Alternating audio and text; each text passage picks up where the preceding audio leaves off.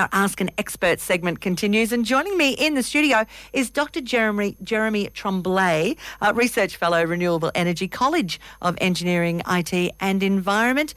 Welcome to the studio and happy World Environment Day. Happy World Environment to you too, and thank you for having me. Oh, yeah, anytime. It is World Environment Day, but I noticed you've turned up without cake. I did.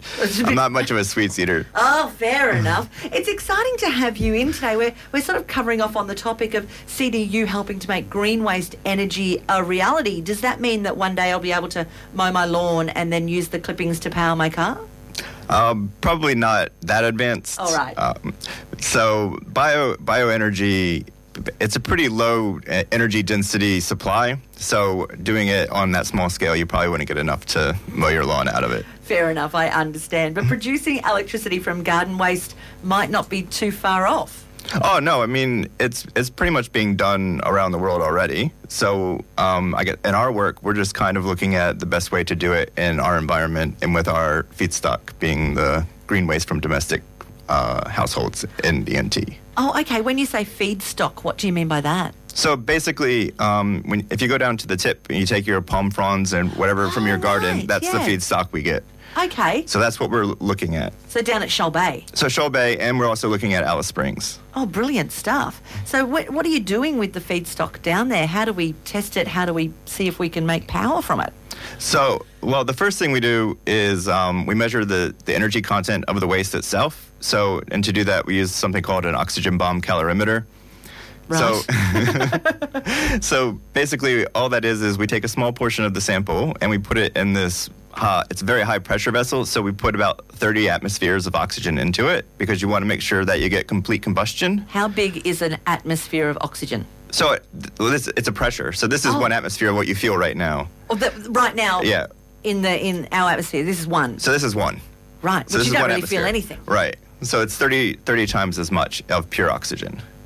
So that would That's a lot of pressure. Yeah, that would be pretty painful. Yeah. And so what that does is it takes the sample and then blows it up. Well, yeah, basically we combust it. And I mean, it's the same process used to measure calories in food and anything. Yeah. Really. Solids, you can use it for solids and liquids, and that's what we'll be using it for the green waste. And so what is the result or outcome from that process? So the first stage, so doing it that way, we get the total energy that we can expect out of the supply chain. Yeah. But then that's not really what you want. You're not going to just burn it and create electricity. So you want to upgrade it. So we're looking at ways of upgrading it, and we're trying to find the best way to do that so that we can put in the right system, and then you can use all the green waste at the tip to generate electricity. That would be incredible, especially in a place like the Northern Territory. We're so tropical, and we just have mountains and mountains of green waste that basically just breaks down and we put back on our gardens, and, that's nice. But to be able to get, is it clean energy? Yeah, it's considered carbon neutral because all the carbon dioxide that you release when you burn it was collected when the plants are growing. So there's no net carbon into the atmosphere. So it pays for itself. Right. So it's like a cycle. Yeah. That's really cool. What type of things are powered by this type of technology already? If we're looking at overseas and places that are using it. Well, I mean, it's pretty big in Europe. I think something about like 6 to 8% of their electricity is through bioenergy. Wow. But they get the benefit of also needing heat. So they get a double impact, which we don't really get up here. Yeah. We don't have much need for heating. But yeah, it's also a waste management process. So that way, it's used around the world just to reduce the amount of waste in landfills as well. Yeah. So it's a clean energy and waste reduction. Which seems just like a big win-win all over the place. Yeah, pretty much. That's why we're really into it. Yeah. So this machine that you're using, expensive?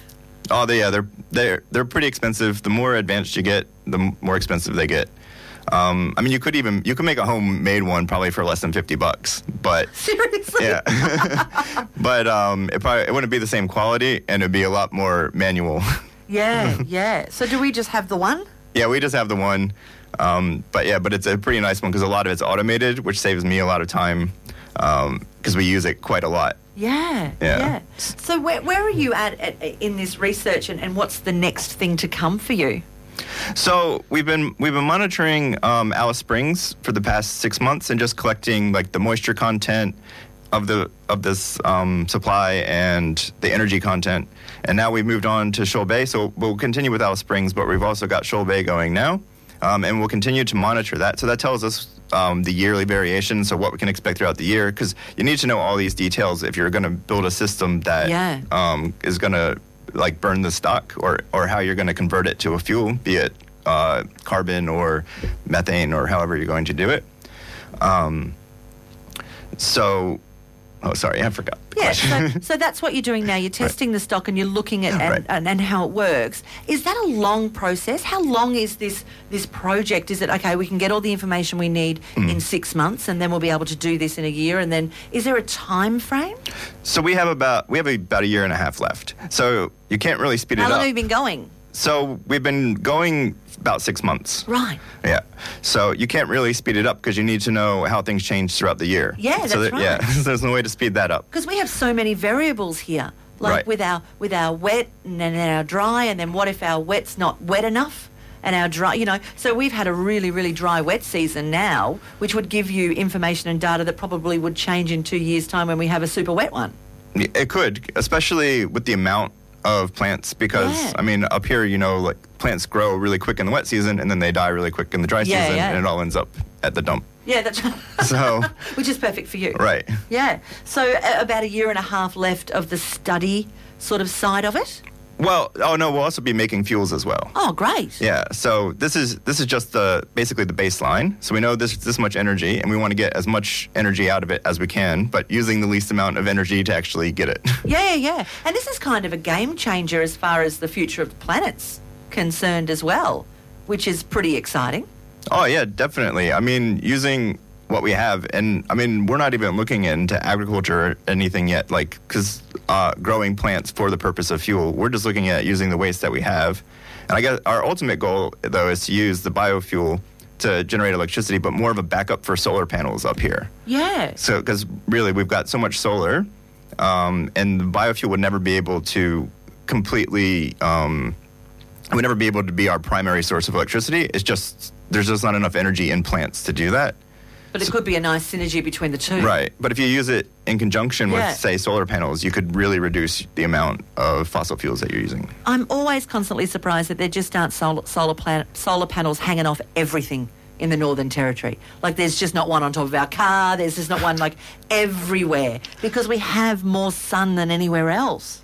Oh, no, I agree. I think we are a bit behind. I think even Tasmania has more solar panels than we do. Shh, stop it. Nobody wants to hear that. And they get a lot less sun than we do. They do. Yeah, we do need to just get a little bit smarter with how we do things, but this is an excellent example of doing that with your work. Yeah, no, we're really excited about it, and that we hope to be seeing an impact by the time the project wraps up. How many in your team? So there's 3 of us at the moment. Small. Yeah, so it's pretty small. We've had some master students working with us, but they've just finished up. So it'll ebb and flow, and then hopefully get some PhD students on the project. Yeah.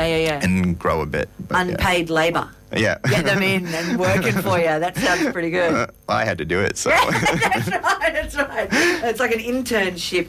Dr. Jeremy Tremblay, lovely to have you in today.